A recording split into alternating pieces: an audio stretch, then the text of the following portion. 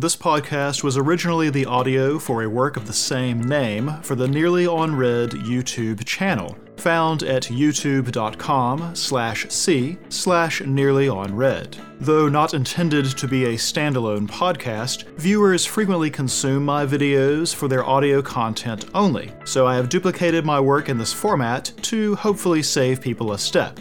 A full list of content and platforms can be found at nearlyonred.com or the short link nearly.red, nearly.red. Enjoy! Hi guys, welcome to the Not Quite Daily Show. Today talking about episode 8 of Made in Abyss. We actually had a bunch of interesting developments this time. Leader has a name, Liza actually has eyes, and Ozan is actually not a monster. Not quite.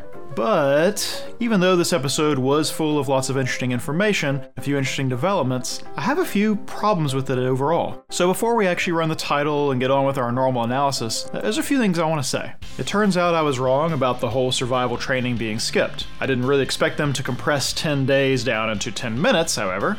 I mean that literally. Look, here it is exactly at the 10-minute mark, and Reg and Rico are returning to the Seeker camp. In fact, if you cut out Ozan's flashbacks and the opening, the entire survival training sequence is on screen for less than 5 minutes. And honestly, the first half of this episode felt unnecessary. There's no advancement of goal, conflict, character, or theme that couldn't have been accomplished with a 30-second montage while the old man and Ozan talk over it. Technically, there is some world building in the way of the creatures, but that's just detailing out the world. I suspect any creatures could have worked. Unless the whole bit about the clean water becomes important later, it probably really didn't matter what the details of this were. This whole episode feels to me like it could have been appended onto the last episode if it had just been a bit longer. Which is kind of a shame because it actually does have some good bits. You have Maruk's very heartfelt goodbye, Ozan's memory of Rico's birth, Liza's thoughts on sacrifice, and what I think is perhaps the funniest bit in the show so far.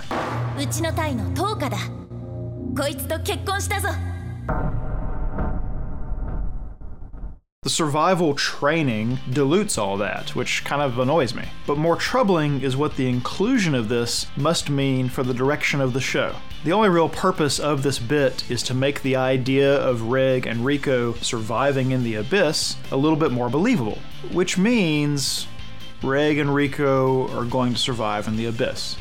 Okay? Like, a lot of tension goes out of the series with this. I don't think anyone believed they would just fail the training and Ozan sends them back to the surface, better luck next time, right? It's also unrealistic that they would just die right here in episode 8. So, to me at least, it made more sense that they would try to survive, but have something unexpected happen, so they neither succeed nor fail, but are unable to go back to the Seeker camp. Then, the question of whether or not they can survive in the abyss alone continues to hang over their heads. I mean, that was a tension in the show from the very first few minutes. I think now some of the mystery of that has been dispelled. It also, because of its positioning, kind of robs us of natural character development. Reg and Rico should each be reacting to the encounter we just had with Ozan last episode. Instead, they seem totally unaffected. So much so that we might as well have skipped from the end of episode 6 after they wake up to the beginning of this episode where Ozan is explaining the rules of survival training. It doesn't appear anything about episode 7 and that tense encounter with Ozan has changed them. Rico is still knowledgeable but reckless, and Reg is still very capable but very unsure. Rico's new zombie status hasn't changed anything about their plans, or their preparations, or their goals at all. It might as well have not happened. Everything actually important about this episode is in that second half, which makes me think the entire survival training was just there to space out Ozan's flashbacks. Ozan's memories of Liza and her warnings about the lower layers are the things of substance in this episode. They're the things that Reg and Rico need to know to go forward, and they're the things that we, the audience, need to know in order to understand Liza and Ozan. Gatekeeping this information until they overcome some arbitrary obstacle just seems contrived. I mean, you can't reasonably expect us to believe that surviving for a week and a half in a relatively tame part of the second level would suddenly convince a grizzled veteran like Ozan that they could make it all the way down on their own. And even if you frame it as Ozan being worried they die if they didn't go through some sort of wake-up call, wouldn't her beating the crap out of Reg serve as that wake-up call? I mean, this makes me suspect that just the way the episode breaks lined up, they didn't have enough content to make a whole episode here. They wanted to end with Reg and Rico looking down to the third lair, but they didn't have enough time to put all of Ozen's memories and flashbacks into the last episode, so we instead get a half episode full of meaningless content that accidentally undermines the tension of the show. I mean, that's actually way worse than just wasting our time. So yeah, I'm being a little bit of a hater. This is not really a review show, it's an analysis show, so please forgive me. But this seemed like a real break in quality. It's not the only complaint I even have, which we'll get to that when we talk about character, and world building, and theme. This episode just disappointed me, I guess. I guess because for the first time I can really feel the hand of the writer guiding the story, rather than the story simply being the natural outcome of mixing this set of circumstances with this set of characters. Anyway, this doesn't ruin the show or anything, but I feel like this really was a departure in the quality of it up to this point. And I really think it's just because of the way the episodes broke that they went and did this, and I really wish they hadn't. That is enough ranting for one day. Let's go ahead and roll the title, get on to our goals and conflicts, talk a little bit about the characterizations that we went through, a little bit of the world building that we got, and we do actually hit every single one of our major theme categories in this episode as well.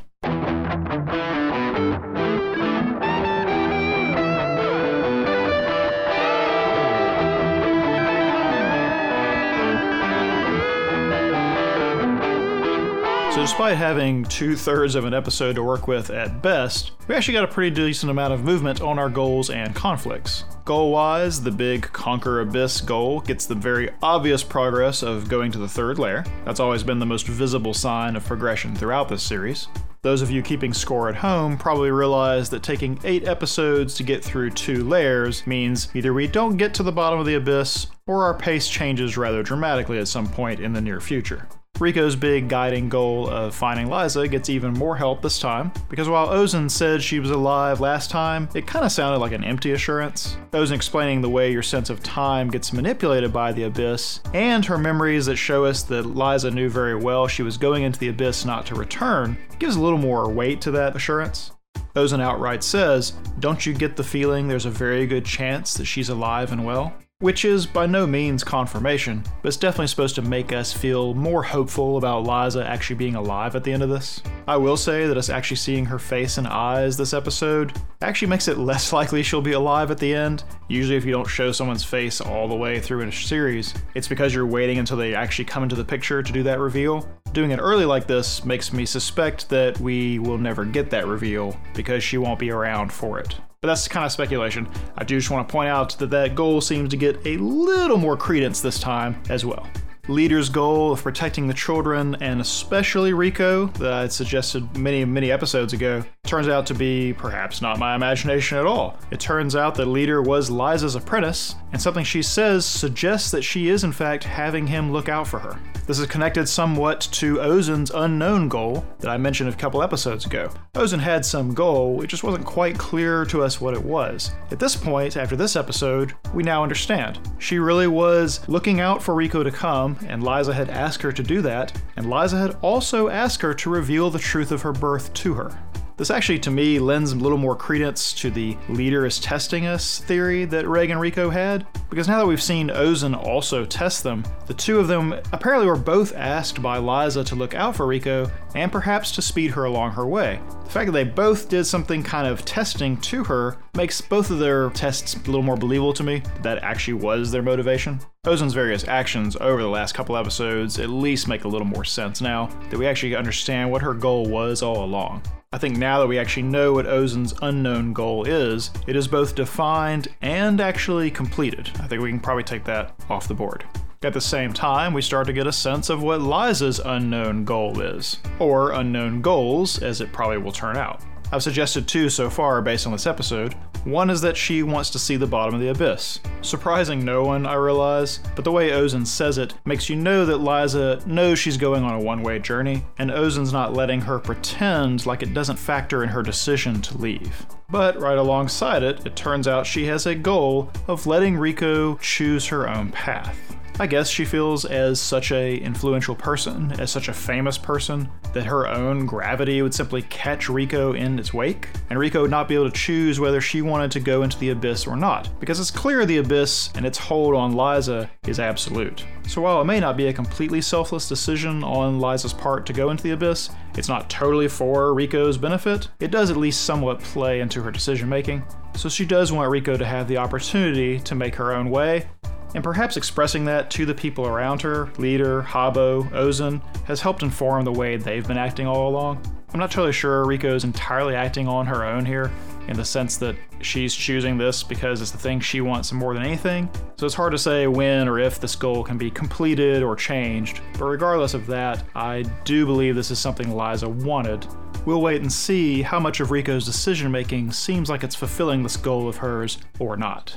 As far as conflicts go, last time we added survival training to the board, and I guess that is completed. I don't know how it's training, if there's no one out there actually teaching you anything, and you only pick up the skills you already had, but whatever. We'll take it off the board. Our conflict about the warning about Ozan that Habo gave us, I guess we can count as completed. It turned out to be a threat to their psyche and their confidence only. Despite her kind of brutish and clumsy way of trying to help them out, Ozan ultimately turns out to be an ally. She's sending them on their way with new knowledge, with new warnings, with a new sense of themselves, and in a way, kind of a new sense of hope. At least as far as what may have happened to Liza in the past and the present. So I think that conflict comes off the board also. The risk of madness, we learn now, could actually be a sense of time madness. Your sense of time apparently gets really distorted, especially in the 5th layer, it seems. Something else Ozan says in this even suggests to me that it might not just be in your mind. Like there actually might be some sort of time dilation going on as you get down there. Like really, if there is time dilation that gets stronger as you go down, that could explain some of the symptoms that we call the Curse of the Abyss already. Maybe not all of it, but certainly that would affect you if it's kind of a gradual change, you know? So the loss of the notebook. If you remember, Riko lost her little notebook that she takes notes in during the episode with the incinerator. At the time, I thought the loss of the information in that notebook might eventually adversely affect their ability to make good decisions. They would be missing information they needed about the Abyss to inform which way they went or how they reacted to certain situations. After this episode, and in fact our little bit in the survival training, I realized Riko actually knows quite a lot about the Abyss. She actually remembers quite a lot, so the loss of information may not matter. There may not be a conflict at all. What actually may be a conflict is the fact that there is a notebook somewhere in the Abyss that has all the information about Reg in it.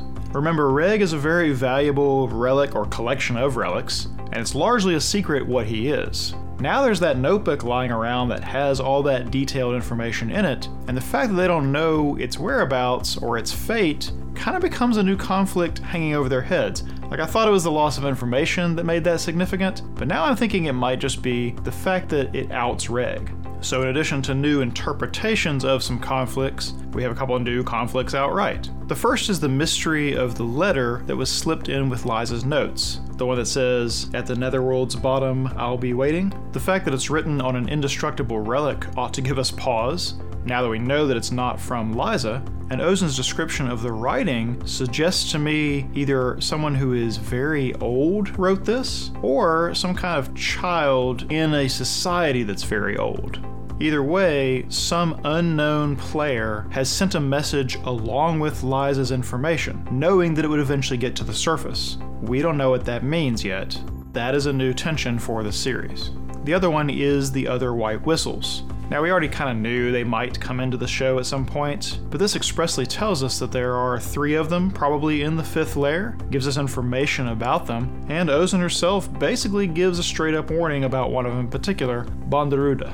I suspect this conflict was not included for idle chatter. They definitely will cross paths. So to move on to characterizations, we finally kind of got a complete picture of Ozan after this episode. It was the one thing this episode really did very well. Ozan continues to be a little bit inhuman, perhaps a little bit outside normal society, normal human behavior. There's even a scene where we see her straighten up from her kind of hunched posture in a completely inhuman way. And I think this is just to help remind us that she walks a little bit apart from the rest of humanity. She herself even references how you have to be a little bit off to be a white whistle. vessel to be someone who wants to basically live in the abyss. We'd seen before this episode her having a few flashbacks about Liza and kind of staring off wistfully into the past. She definitely gets a lot more of that this time around. And it's clear that she's actually kind of sentimental about the whole thing, but she's not going to show that to anyone else. The audience is the only one that gets to see her having these memories, saying some things out loud, basically talking to Liza in her memory.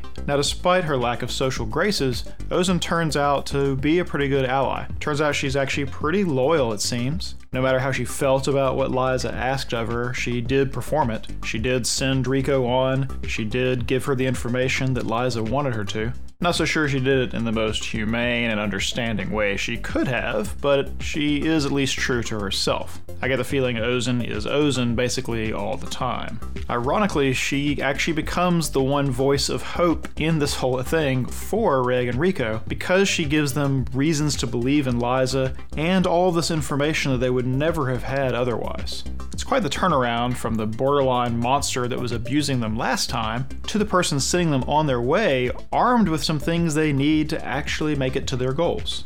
I personally have enjoyed Ozan quite a bit in the series, and this really completes my picture of her. Perhaps one of my favorite bits in the exploration of Ozan's character was when she was thinking back to Rico's birth, talking out loud to herself about everything Liza's gone through, and then realizing Rico is alive. And then we cut to the present, where Ozan's resting her hand on the curse-repelling vessel, and she says, "Just relax. I have a very strong sense of duty."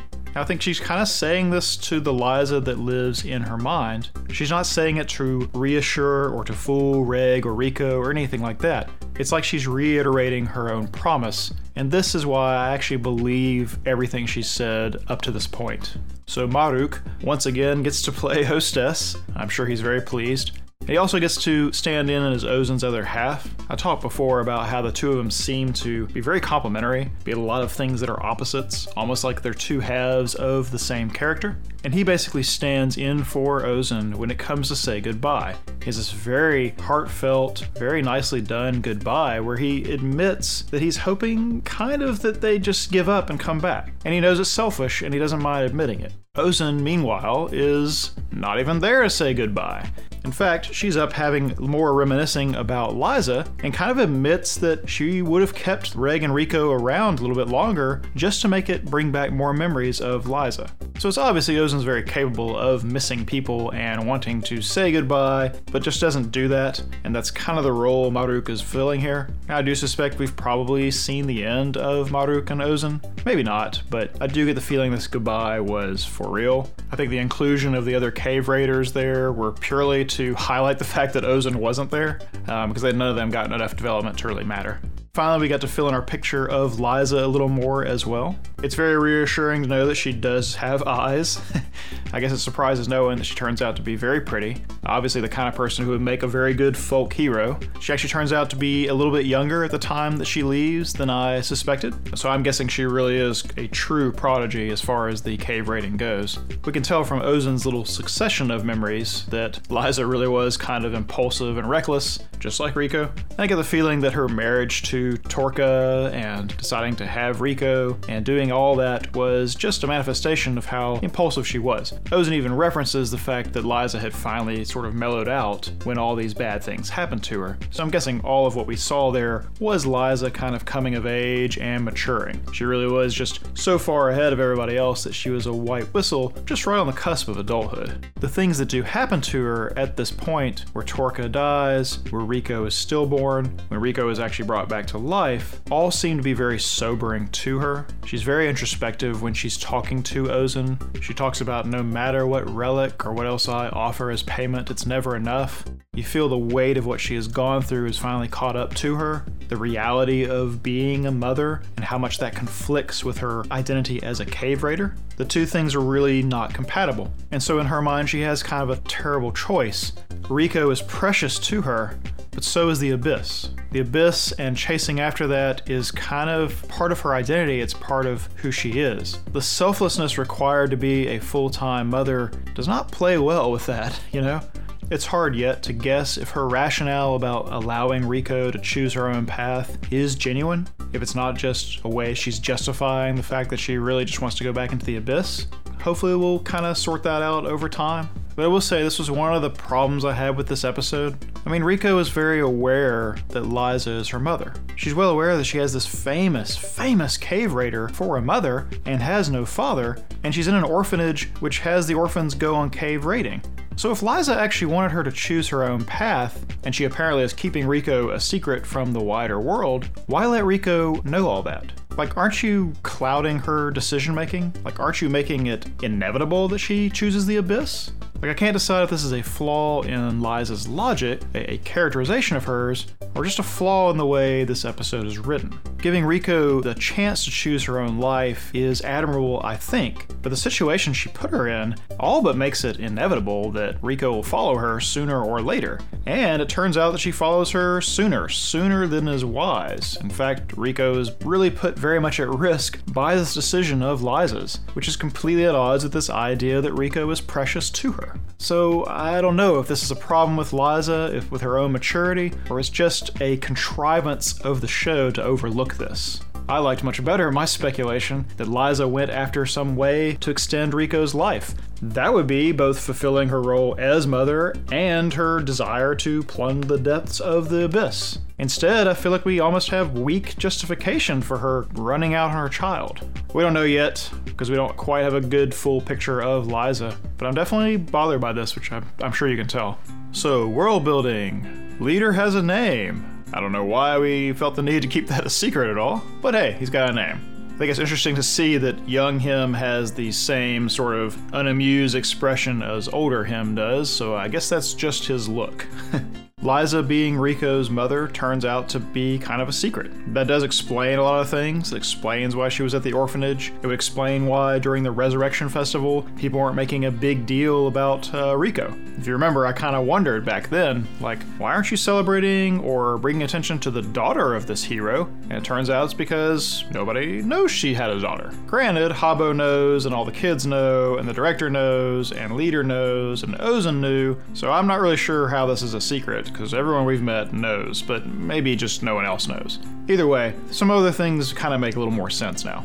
We do get another bit with Reg's helmet lighting up when he puts it on. Both times when this has happened has been on the second layer after he puts the helmet on and while he's going toward the seeker camp. None of that may actually matter, but that was the conditions both times. I noticed this time that it looks kind of like a compass, or a little bit, you know, not exactly, but it definitely has bearings marked on it. Anyway, it's obviously just meant to remind us that this is still a mystery. We don't know what it means yet. We learn that Liza's pickaxe is called Blaze Reap, that is in fact has infinite gunpowder inside of it, whatever that ends up meaning. It is also the thing that is in the wrapped package that we see in the credits. I had referenced that before, that we didn't know what that was, and we'll probably find out. Now we know, it's them carrying around Liza's pickaxe. Ozen says that she'll teach them how to use it, even suggests it as a substitute for incinerator, but of course she also says that it misfires and probably can only be used so many more times. I don't know how that makes it a substitute for incinerator, but there it is. We don't see any of this happen, we don't know how it works. That obviously all happened off screen, but we can certainly expect to see that in the future. Mentioned this already, but just the fact that your sense of time can be affected by being in the abyss, I'm sure that will become important later. When Ozen sits down to impart a bunch of knowledge to them there at the end, we learn the names of the 3 white whistles that she expects are actually below them, perhaps on the 5th layer. Now we learned already that Ozen's name was Ozen the Immovable Sovereign, but it turns out that whole sovereign bit is a pattern for all the white whistles. In fact, her name being almost the same thing twice is not that exceptional. Liza the Annihilator turns out to be the Sovereign of Annihilation. One of these guys, Strajo, or however that was pronounced, he's Strajo the Mysterious, the Sovereign of Mystery. I get the feeling at some point in the past there was a Sovereign of Redundancy. The fact that we now have names for all these guys, the fact that their naming scheme actually seems to be part and parcel of the whole White Whistle package is all interesting information and all makes the whole thing seem a little more filled out. We learn there's some sort of device for crossing the Sea of Corpses, the 5th layer's sea, they put in air quotes. Clearly it won't actually be like an ocean. I'm sure we could have all assumed that, but it'll be interesting to see what that actually means. And we've hinted at it and kind of believed it before, but it's confirmed for us that the white whistles do activate a certain class of relics. That at least tells me that it's not a one-to-one pairing like I was wondering last time. Perhaps the whistles themselves are matched individually to the people who can use them, and then that unlocks a whole realm of relics that then only white whistles can use, but any white whistle could use them.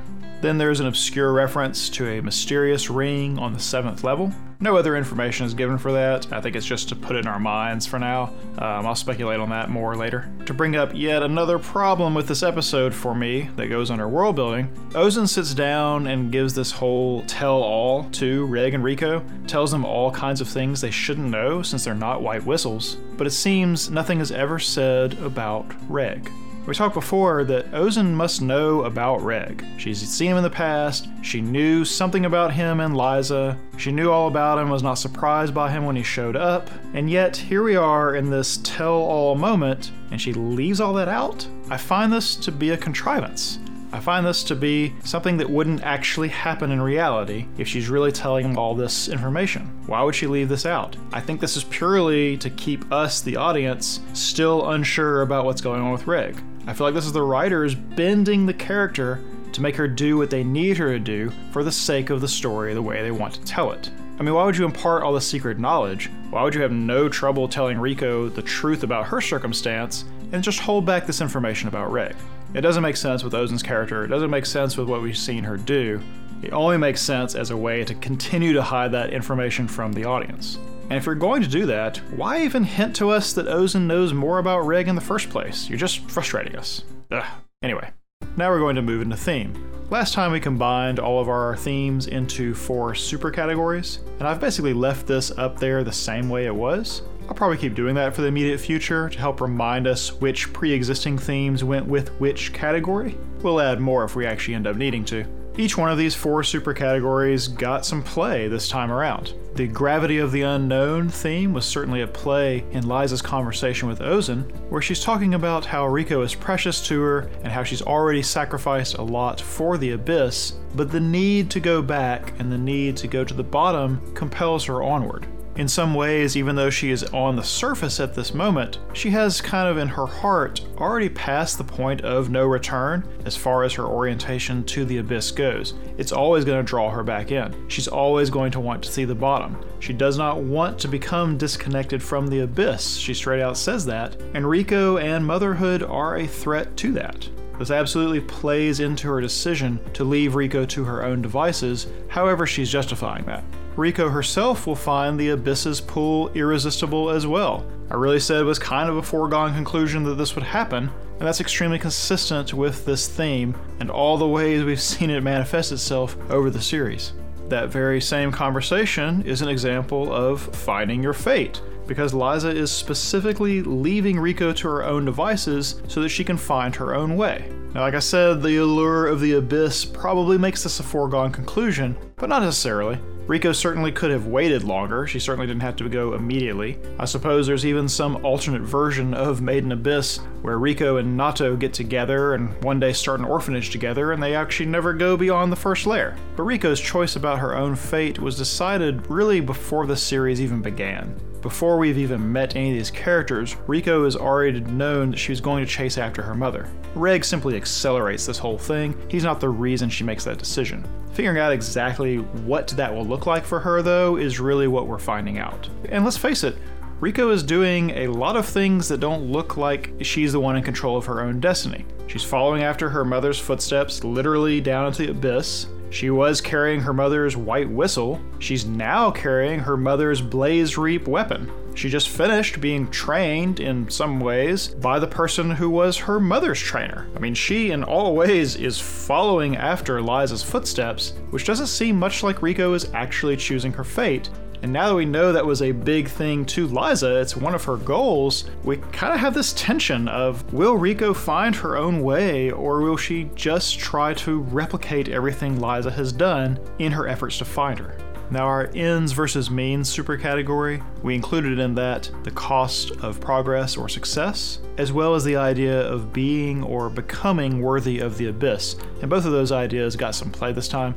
Obviously, Ozen's testing is kind of about them proving themselves worthy of the Abyss, proving themselves capable of surviving, ostensibly anyway. And it's only after this that she imparts all of the secret White Whistle knowledge to them that she thinks they need to go forward.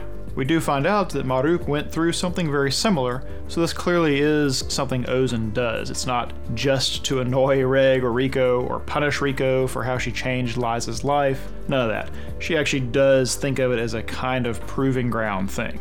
The cost of progress success, that gets play where Liza is talking about the things she's given up in the pursuit of the Abyss for the sake of the Abyss. Her squad mates and her husband and some of the relics she's given up, and ultimately motherhood. She gives that up as well. All of these are things she's willing to sacrifice for her goal of getting to the bottom of the Abyss, and her maybe secondary goal of allowing Rico to choose her own fate, assuming she ever does.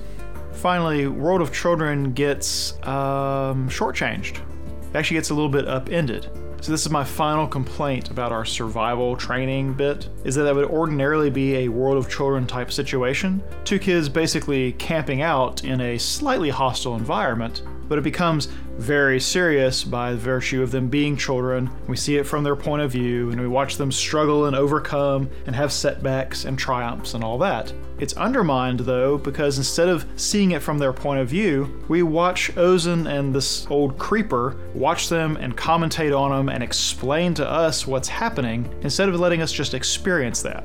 This actually breaks the way the story has kind of been told to this point, and is really my final complaint about this episode. That's not at all the kind of story we've been in. If you're just going to narrate over it, why even bother doing it? You're actually suddenly telling a different kind of story.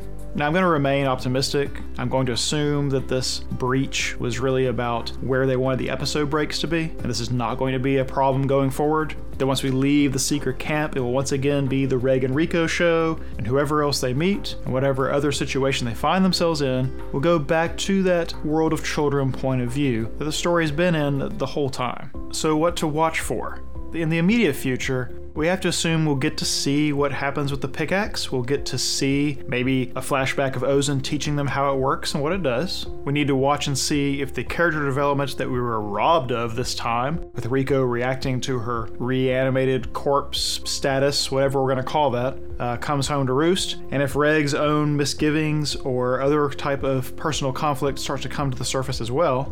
We need to be watching for any other kind of missing or new props to come back into play. The pickaxe I just talked about, but we have the other things that have fallen out of the story, but we have to assume are going to come back, like the necklace, like the missing notebook, like the star compass, maybe even the little egg-shaped relic if she's still carrying that around, as well as Liza's whistle. Now, presumably she can't use it, none of them can use it, but as you can tell from that list, we kind of have an ensemble of props we're now carrying around that all could potentially have an impact on the narrative, an impact on the direction in which the story goes.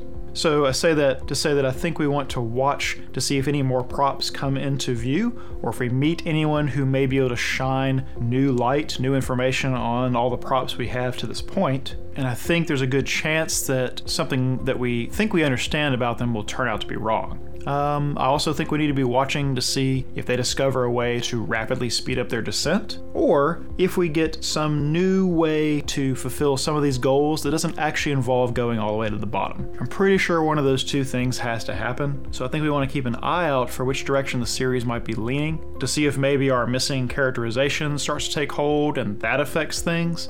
I think we need to prepare ourselves for the pace of the show to change pretty soon. Finally, I think we want to watch for any more clues to who may have penned the little letter that came up with Liza's notes. It's definitely very interesting to think that someone was with Liza and wanted to send a message to the surface, and that's the message they sent. Now, whatever else we know about the person, they must be using some archaic form of writing, but yet a writing that everyone can understand. So what does that mean? What kind of new clues are we going to find about who else might be down here besides White Whistles and, I guess, Reg? We need to start filling out our list of potential suspects for the writer of that letter, because I think that's pretty well connected to where the story eventually is going. Finally, into speculation. If we don't meet the little bunny girl by the end of next episode, I don't know what's going on. I'm gonna start thinking I'm watching the wrong show, and that credit sequence belongs to something else entirely. Because we'll be 2/3 plus through the show without meeting that character, which just really seems unlikely, but what do I know? Assuming that happens pretty soon, I'm guessing that they are also going to adventure together, and at some point, Riko is going to drop the Blaze Reap. You see a hint of that in the credit sequence. It may be that things go down exactly the way they do in that credit sequence. Maybe this giant, spiky, living pipe cleaner thing ambushes them, and they fall down a few levels, and they run into the bunny girl, and they go on a short adventure, and then drop the Blaze Reap. And maybe they go after it again. If that does happen, I feel like we have a little bit of a pattern here. Have the Star Compass, drop and lose it. Have the Notebook, drop and lose it. Get the Blaze Reap, drop and lose it. Are we ever going to find any of these things again? Anyway, I speculate we will absolutely run into one of these white whistles, maybe all three, but we will definitely run into the scoundrel, the out-and-out scoundrel, Banderude, or whatever. I mean, he's been in both little informational flashbacks. He does show up briefly in the credit sequence. Ozen outright commenting on him and his nature. I mean, all these things suggest that we're going to meet this guy. He's going to be an obstacle. He's going to do something to affect the course of the journey. Ozen thinks he's on the 5th level. That gives us a couple of episodes to actually run into him, I guess. But like I said, the pace of this is probably going to pick up soon, so who can even tell? From that same conversation with Ozen, I speculate that the mysterious ring of the 7th level will probably be referring to that mysterious city kind of thing we see in the credits. It's only there for a second or two, but to me it looks like an enormous ringed city lying at the bottom of an immense chasm. I mean, I've already spun out some speculation about there potentially being some kind of lost civilization down here, and so maybe I'm reading too much into this and trying to make my own speculation match what she said. That at least all kind of makes sense in my mind. It's certainly the only ring-shaped thing that we have no other explanation for at this point. Lastly, this is speculation, kind of. There's an image during Liza and Ozen's final little scene in Ozen's memories, where we see Riko with the little glasses and the little elastic bands behind her ears. And it made me think of the fact that Riko's glasses have actually come up a bit. Never mind the whole conversation where she's being explained why she has to wear glasses, but during both the Crimson Splitjaw scene and the scene where Ozen kind of knocks her out, we see her glasses fall off. In fact, the camera slows down and follows them during the scene with Ozen. And all of this together makes me think we should be paying attention to the fact that there's something up with Riko's eyes by virtue of her being either born in the abyss or being reanimated. Maybe it's nothing, maybe she loses her glasses and eventually becomes crippled with headaches or something like that. But I think maybe it'll be more likely that her eyes work in some different way due to whatever happened to her, and they've simply been hiding that fact from us with the glasses, with the fact that she gets headache because she needs to wear these special glasses, and that was a way to just introduce us to the idea of the curse of the abyss and the fact that she was born there, all the while hiding from us that she'll eventually be revealed to have some special quality in the way she sees things due to being born in the abyss. Again, I could be way off, but the fact they keep calling attention to the glasses situation makes me think, there might be a little something to that. Alright then, that was episode 8. I know I complained a lot about this episode. I hope you understand why this bothered me. I do optimistically believe this is a one-off and it was just the structure of the series made them do this. It may even be that they haven't undermined it the way that I think they have, and I'll definitely be happy to see that. But for now, I'm just a little bit wary about how they're going to be telling the story from here on. I would love to be wrong. I would love to be shown to be being silly. So I will see you next time when we find out what happens in episode 9 of Made in Abyss. Title music by Russell J. Crowe. Other music licensed from the artists at Audio Jungle. Script, performance, and editing by Theta. Theta is played by Redacted. Original video can be found at youtube.com/c/nearlyonred, and a full list of credits is available at nearlyonred.com. Until next time, thanks for everything.